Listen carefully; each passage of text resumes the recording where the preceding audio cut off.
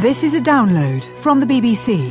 To find out more and our terms of use, go to bbcworldservice.com/podcasts. You're listening to Newshour, recorded on the 28th of February at 21 hours GMT, and coming up in the programme, we'll be reporting on the unconfirmed news that 4 Russian transport planes have landed in the capital of Crimea with 700 troops on board.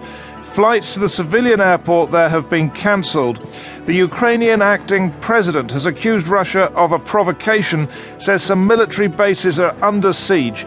We'll be giving comprehensive coverage to Ukraine through the programme. And away from there, we'll also report on the man with 6 Oscar nominations in 8 years for Best Original Score. The writing brain, I guess. If you excite it every day, it's like it's a muscle. It's like running every day for 2 hours. When you're used to that, it's easy.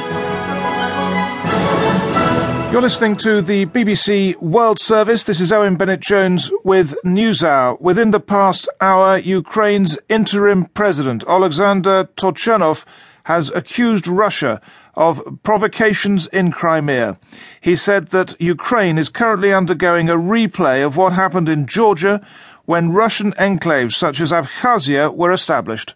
They are inciting us to a military conflict. According to our intelligence, they are implementing a scenario like the one carried out in Abkhazia, when, after provoking a conflict, they then started an annexation of the territory. Ukrainian servicemen are performing their duties, and they're not succumbing to provocation. They're not engaging in a military conflict, as they understand the high danger that the civilian population of Crimea faces. Well, the BBC's Alexei Solovybenko is in Kiev, and he has been watching the acting president make these comments on this national TV address. It's not actually a speech, it's a very, very stern and very somber warning. He addressed the nation saying that aggression is underway, that in the Abkhazian scenario that is being played out in the Crimea, that Russian units are attacking Ukrainian army units, and that some of the army bases of Ukraine are under siege. He appealed directly to President Putin to stop provocations, to stop aggression, and he said the whole conflict should be resolved through negotiation.